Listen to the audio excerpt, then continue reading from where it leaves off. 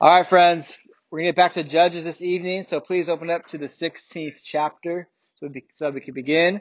The Samson cycle is continuing, and we have 18 verses to consider tonight. So it still is, yeah, it doesn't end. It's going to continue It doesn't on. stop until it crashes. Yeah, all the way up through the New Covenant. I mean, it does have some rest stops. So we have 18 verses tonight. This is the longest account in Samson's life that we have to consider. It makes sense for me at least to read it all at once, and then we'll just so we get like a big picture kind of view of everything going on, and then we'll talk about it in 3 different sections for the most part. So let's read our text and pray, asking the Lord to bless our time in His Word. The reading of the Word of the Lord beginning at verse 4 in chapter 16. After this he loved a woman in the valley of Sorek, whose name was Delilah. And the lords of the Philistines came up to her and said to her, Seduce him, and see where his great strength lies, and by what means we may overpower him, that we may bind him to humble him, and we will give you 1,100 pieces of silver. So Delilah said to Samson, Please tell me where your great strength lies, and how you might be bound, that one could subdue you. And Samson said to her, If they bind me with 7 fresh bowstrings, that have not been dried, then I will become weak and be like any other man. Then the lords of the Philistines brought up to her 7 fresh bowstrings that had not been dried, and she bound him with them. Now she had men lying in ambush in an inner chamber, and she said to him, The Philistines are upon you, Samson. But he snapped the bowstrings as a thread of flax snaps when it touches fire. So the secret of his strength was not known.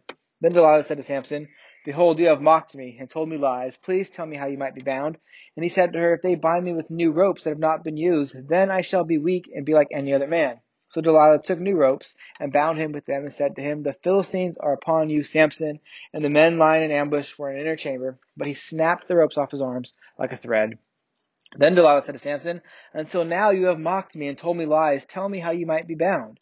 And he said to her, If you weave the 7 locks of my head with the web and fasten it tight with the pin, then I shall become weak and be like any other man. So while he slept, Delilah took the 7 locks of his head and wove them into the web. And she made them tight with the pin and said to him, The Philistines are upon you, Samson. But he woke from his sleep and pulled away the pin and the loom and the web. And she said to him, How can you say I love you when your heart is not with me? You have mocked me these 3 times, and you have not told me where your great strength lies. And when she pressed him hard with her words day after day and urged him, his soul was vexed to death. And he told her all that was in his heart, and said to her, A razor has never come upon my head, for I have been a Nazarite to God from my mother's womb. If my head is shaved, then my strength will leave me, and I shall become weak and be like any other man. When Delilah saw that he had told her all his heart, she sent and called the lords of the Philistines, saying, Come up again, for he has told me all his heart. Then the lords of the Philistines came up to her and brought the money in their hands, and she made him sleep on her knees. And she called a man, and she had him shave off his 7 locks off his head. Then she began to torment him, and his strength left him. And she said, The Philistines are upon you, Samson. And he awoke from his sleep and said, I will go out as other times and shake myself free. But he did not know that the Lord had left him. And the Philistines seized him and gouged out his eyes and brought him down to Gaza and bound him with bronze shackles. And he ground at the mill in the prison. But the hair of his head began to grow again after it had been shaved. So that ends the reading of God's holy, inspired, and sufficient word. Let's pray.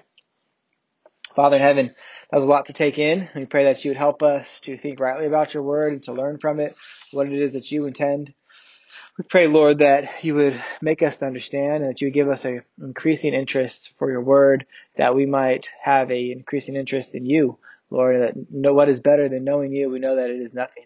So please, Lord, Holy Spirit, we ask that you would work in us to glorify yourself, that we might understand and grow in love for you. In Jesus' name we pray. Amen.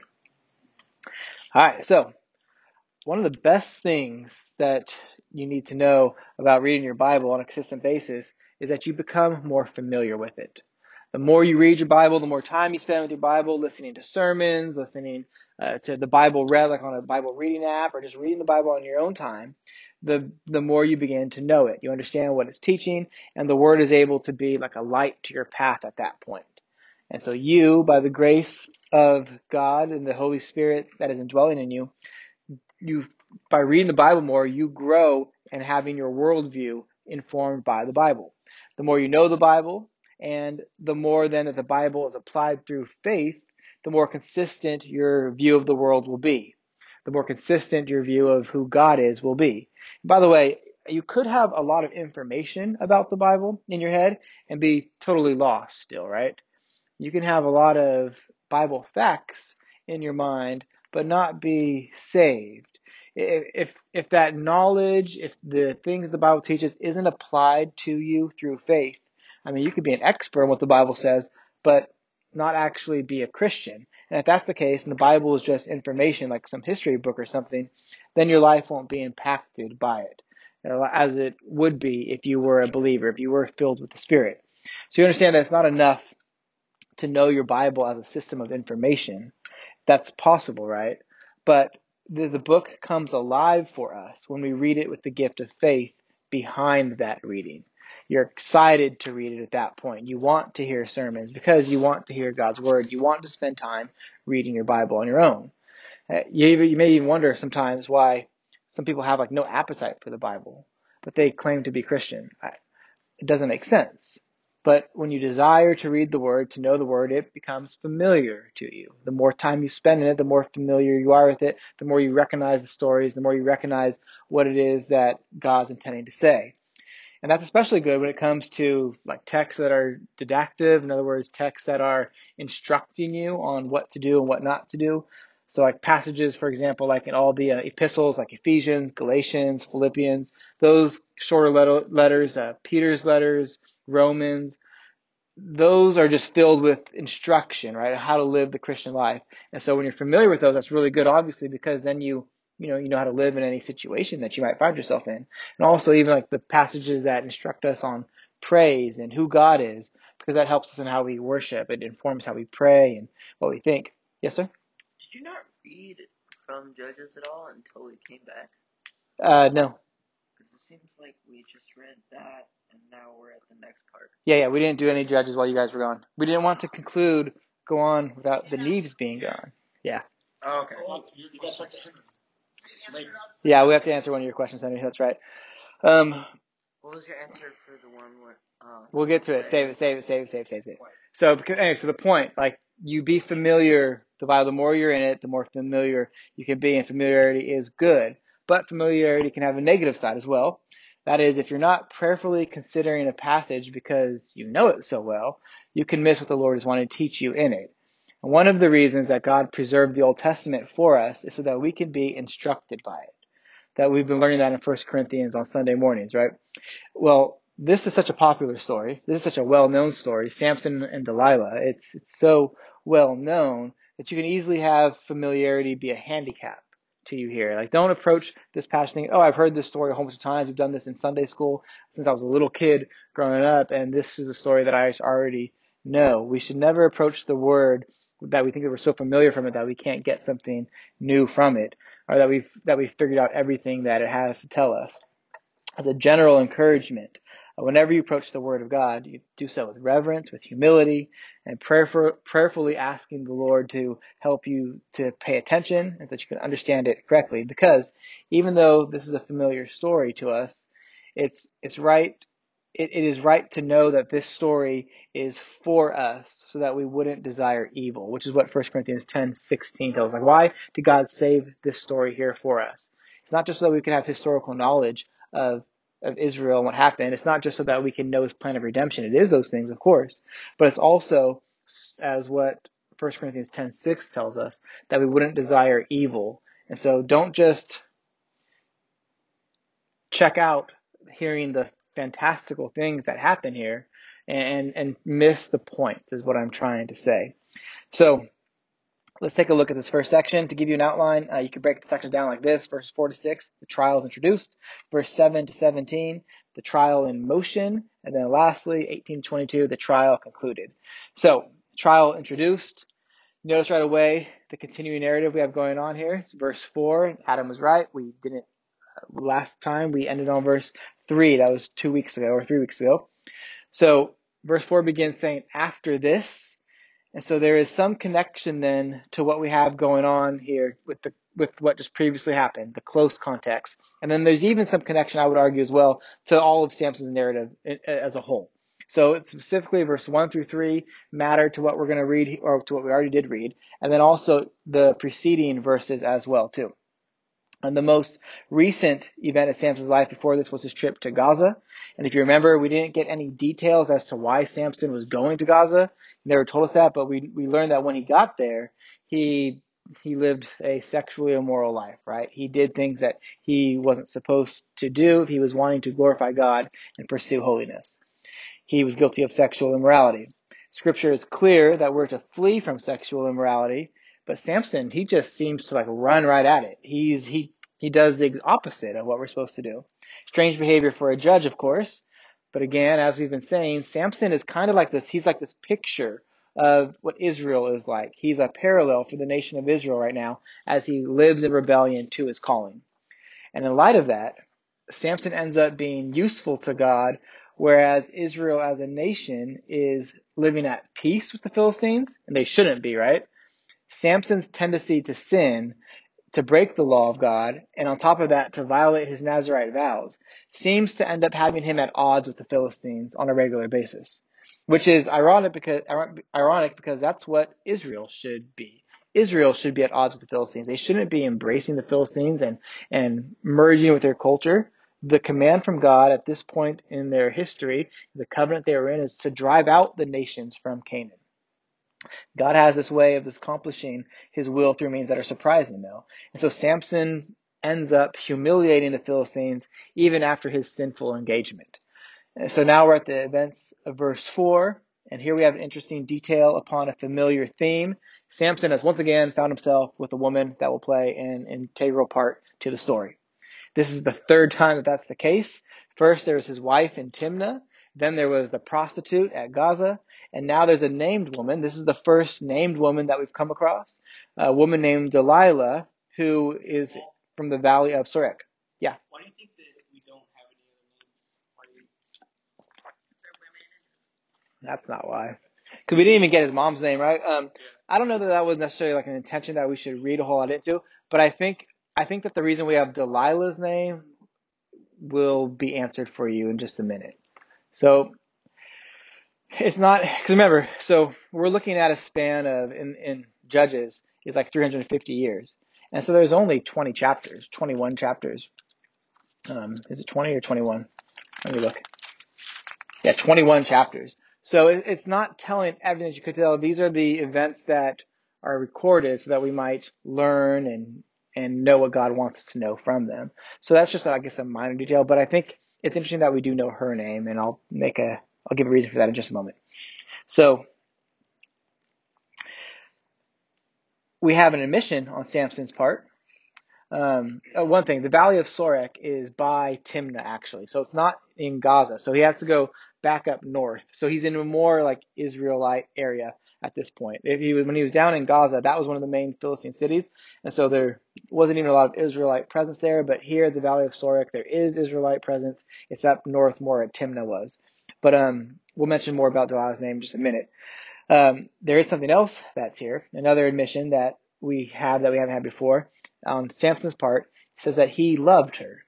This is the first time that it's been started like that. You might remember that his wife played the like "if you really love me" card. You'll tell me the answer to the riddle. That was back in chapter 14, I believe. But this is the first time that we see the word telling us that Samson loved a woman. Now we're kind of conditioned in our culture to think that, oh, Samson loves her. Well, then automatically think, oh, well, this is a good thing. He loves her, so this must be good because love is good. And so you hear this kind of thing all the time. He or she did it for love. It was true love. Sometimes people even use this as an excuse for like homosexual relationships. You know, the idea that we love who we love and we can't control that. And just tell you that's foolishness, right? That's not what the word says is true or right of us in that regard.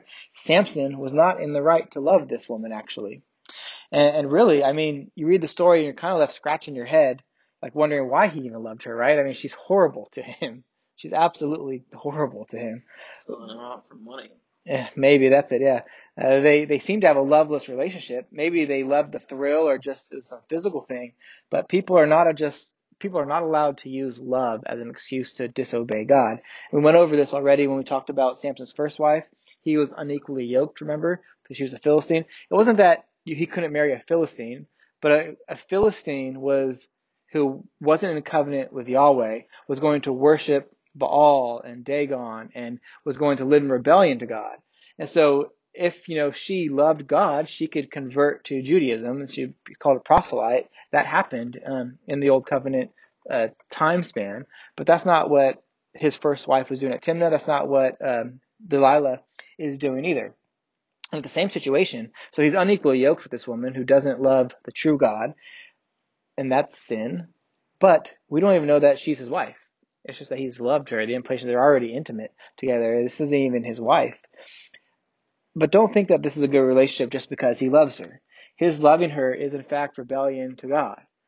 Our love for someone or something for that matter could be rebellion to God. You understand that, I hope. And so our first point of application is love must always first be for and toward God. That's the case for all of creation. It's the law of God, in fact. In other words, it's not what saves you, right? Loving God isn't what saves you. Keeping the law of God doesn't save us. Jesus' keeping of it, and then his atonement applied to us through the faith that he gives us, is what saves us. But all people, because we're created by God, actually owe God love. Remember Jesus' discussion with the young ruler or young lawyer, I should say. They were talking about what is the greatest commandment. The lawyer asked Jesus, what is the greatest commandment? And Jesus answers him in Matthew 22, 37 and 39. He says, you shall love the Lord your God with all your heart, with all your soul, with all your mind. This is the first and the great and first commandment. And the second is like it. You shall love your neighbor as yourself. In other words, that was Jesus' response to what is the greatest commandment, is to love the Lord your God. And Samson's love for this woman, this is not a general love. We see that, right? This is a romantic love, not a general love for humanity that all people should have. But this is a love that would cause him to be in a sinful relationship. It's not a right love. And so that puts him outside of loving God then. Because if you love God, well, we'll get to here in a moment, but you obey God. We don't have time to get into everything we can say about love and defining it, of course, but this action of Samson would be similar to a married man saying that he loves another woman that's not his wife. He loves her the same way, or maybe even more than his wife. Well, that's not love, right? That's wrong. It's utter confusion on what love is. To do so would be to fail to love God. Or it's the gay person who says that they love someone of the same gender, just like how a married couple loves each other. It's sin then at that point, this love. And just because you have a feeling doesn't mean that you can fail to love God. And further, it's not actually a true love for someone else if you sin against God in doing so. Does that make sense? Hope that makes sense. That if you are sinning against God in the name of love for something else, that's not a true love that you have for whatever it is, person or thing. As long as that love of sour cream doesn't cause you to neglect your responsibilities to the Lord. Also, it's wrong for him, apparently, because he doesn't like any white. I don't love sour cream, yeah, so that's true. I know. Like if you said you love, Yeah, people say, right. Well, I didn't want to get off into those type of tangents, but I mean, not really, right? That's not really what love is, but I love Rocky Road. me too.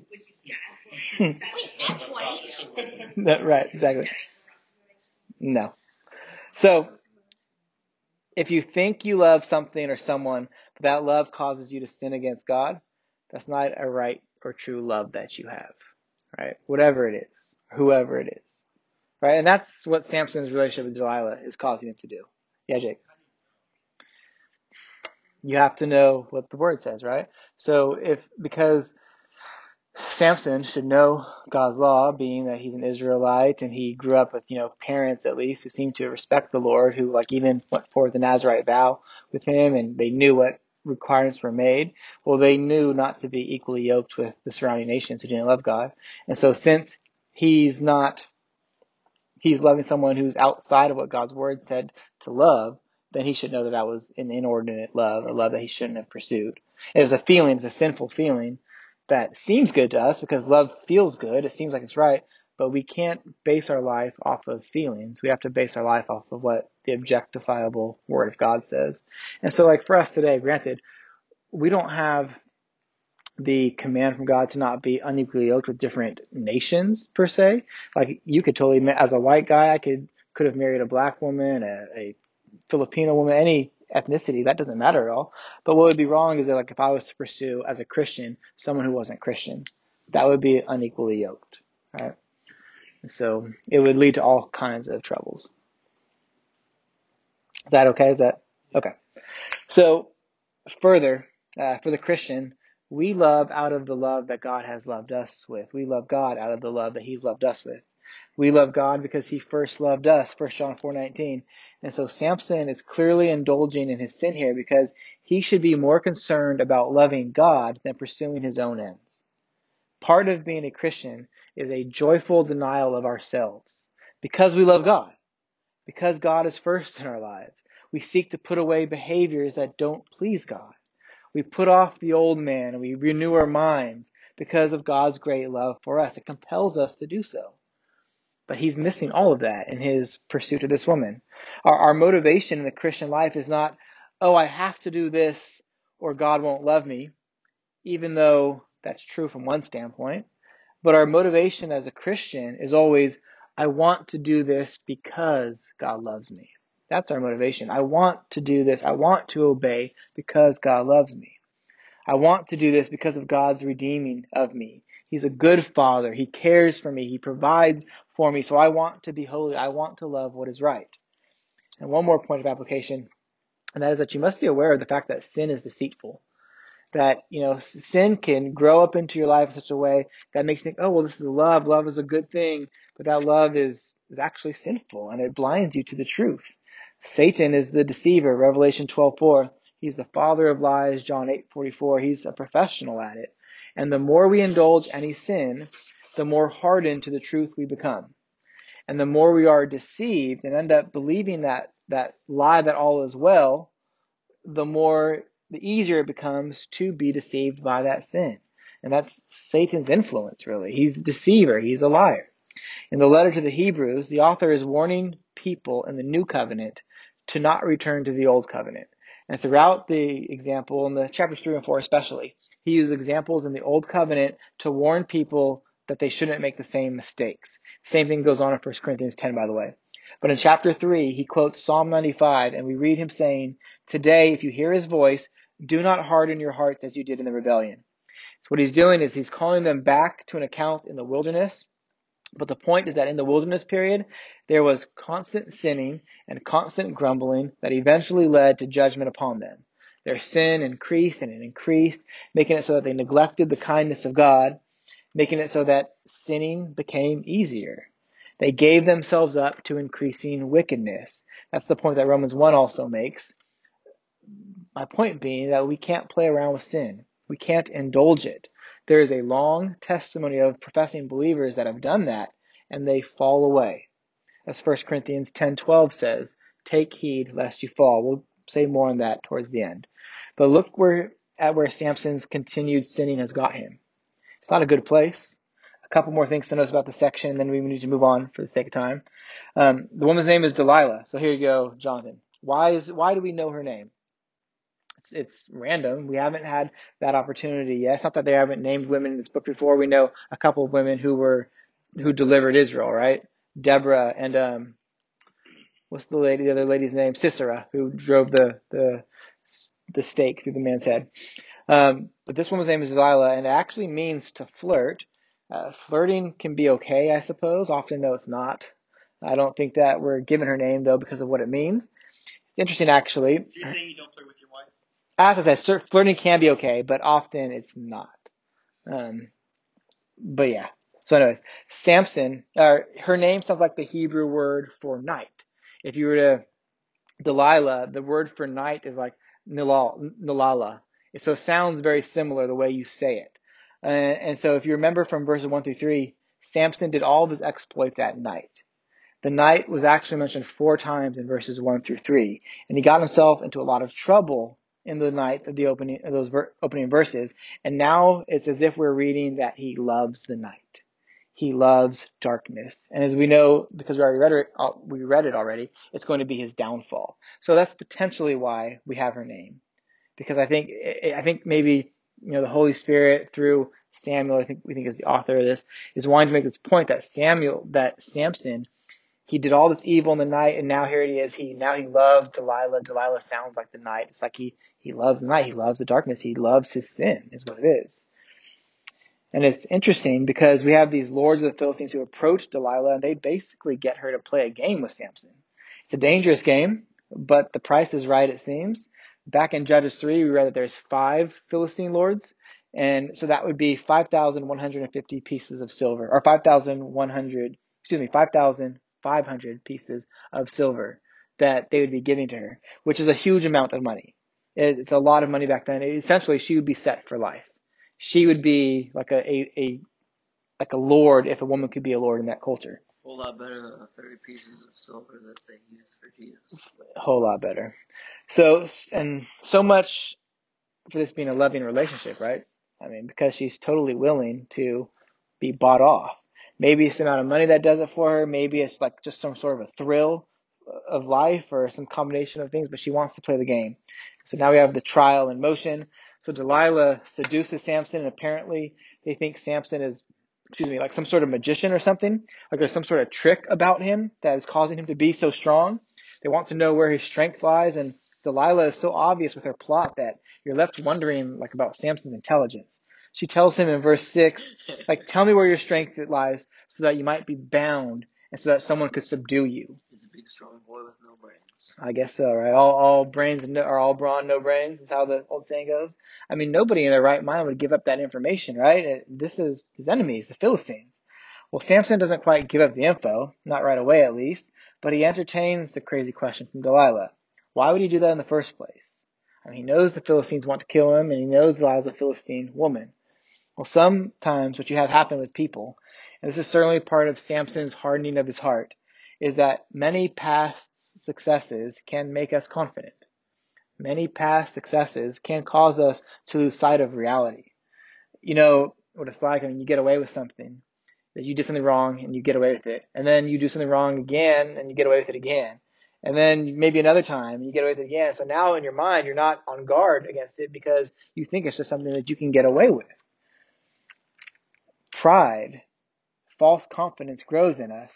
And Proverbs 16:18 tells us that pride goes before destruction, which is what we see here. Samson, as one commentator puts it, he has used God's blessings as a reason to forget God. I mean, how could Samson get so foolish to fall for this trap 4 times? It's crazy.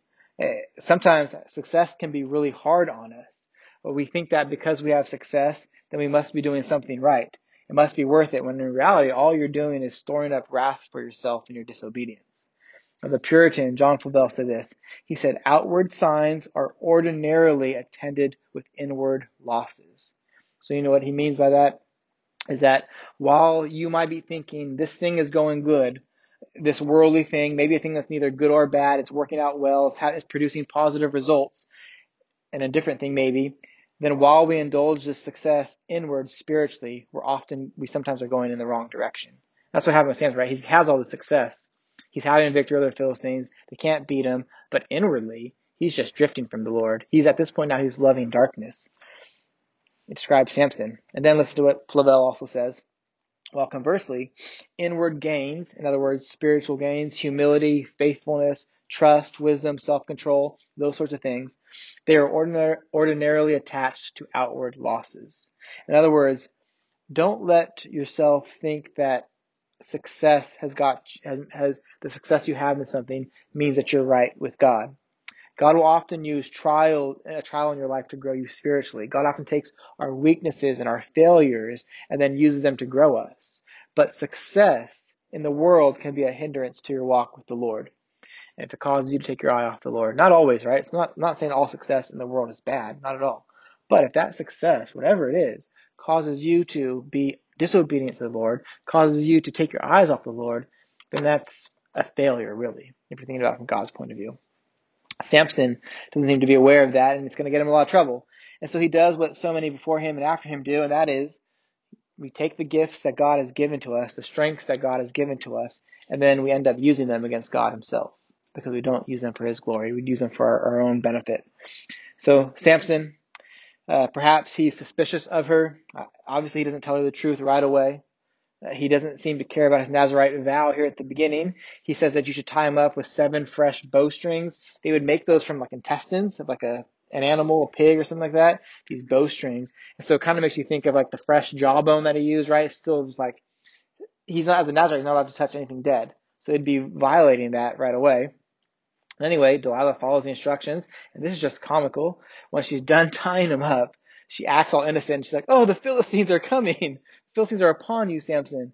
Like she didn't know or something. Like Samson is being deceived through all of this. I don't know.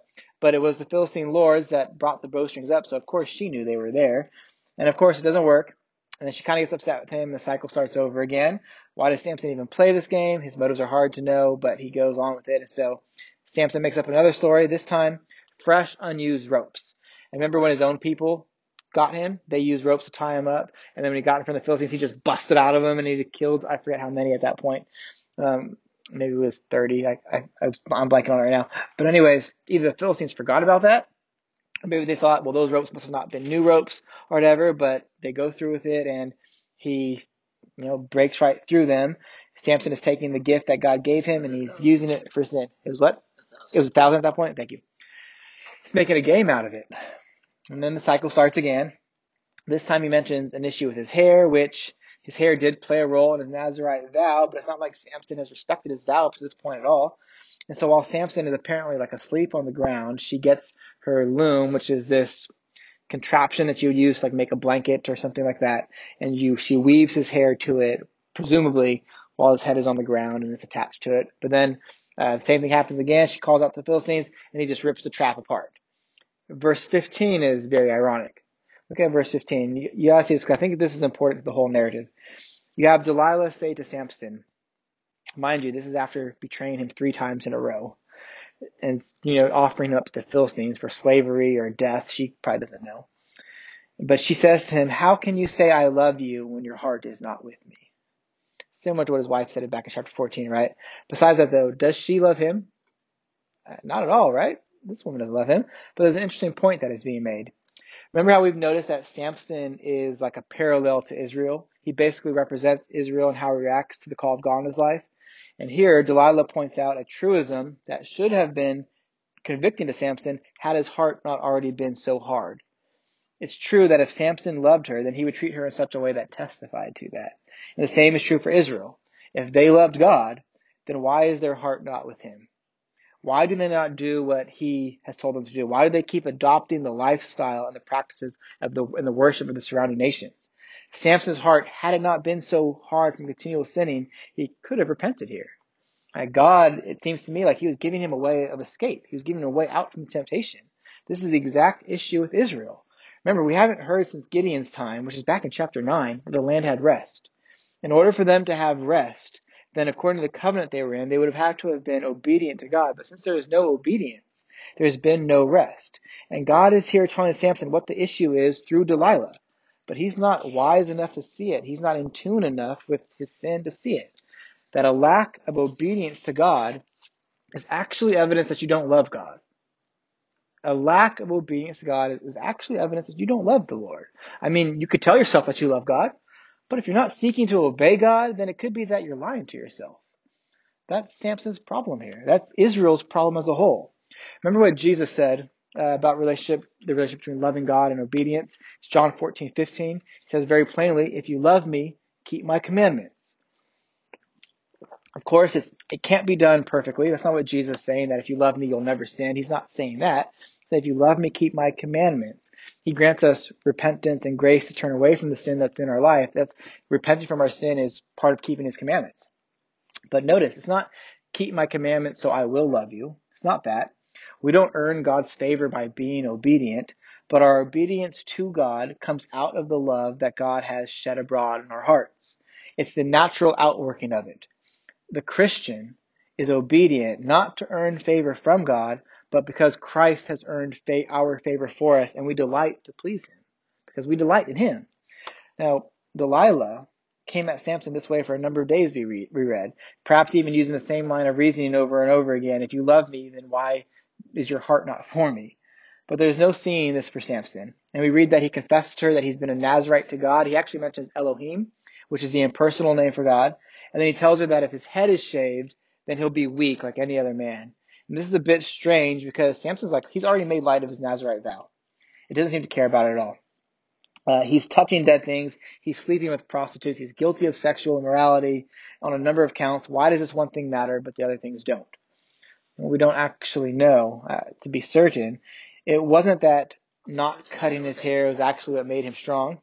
Also, how did he know that? I don't think that he knew actually. And well, I'm certain he didn't know. You'll see in 1 minute.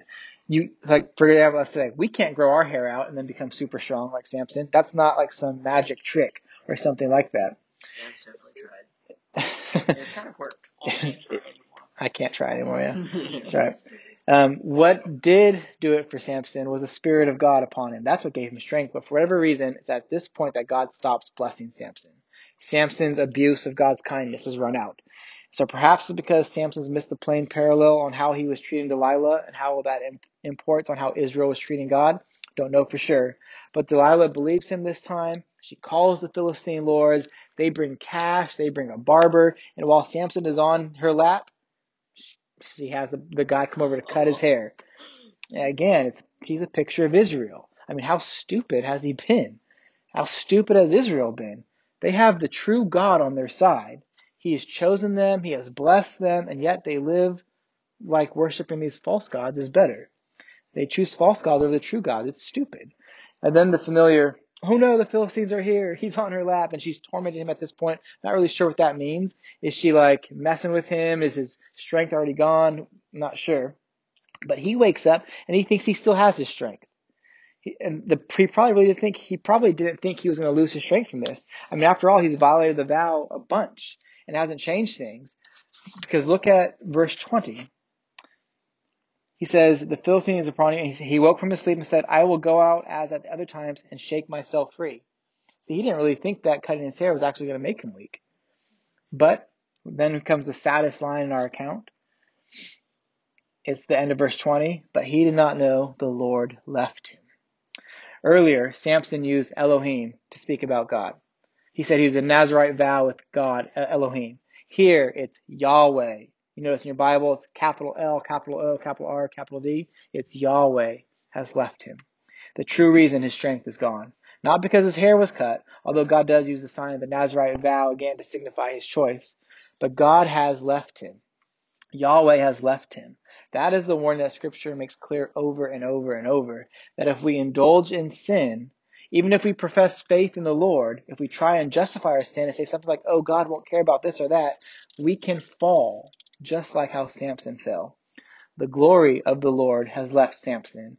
He is Ichabod. If you remember from Israel's time period of being engrossed in sin, shortly after this, with the prophet Samuel and the sons of Eli. Well, Eli has a son named Phinehas, and they get pregnant.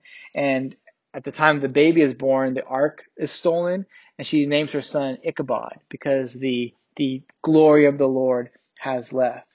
And that's what's happened with Samson here. Ichabod is a reminder that we need to take our relationship with God seriously.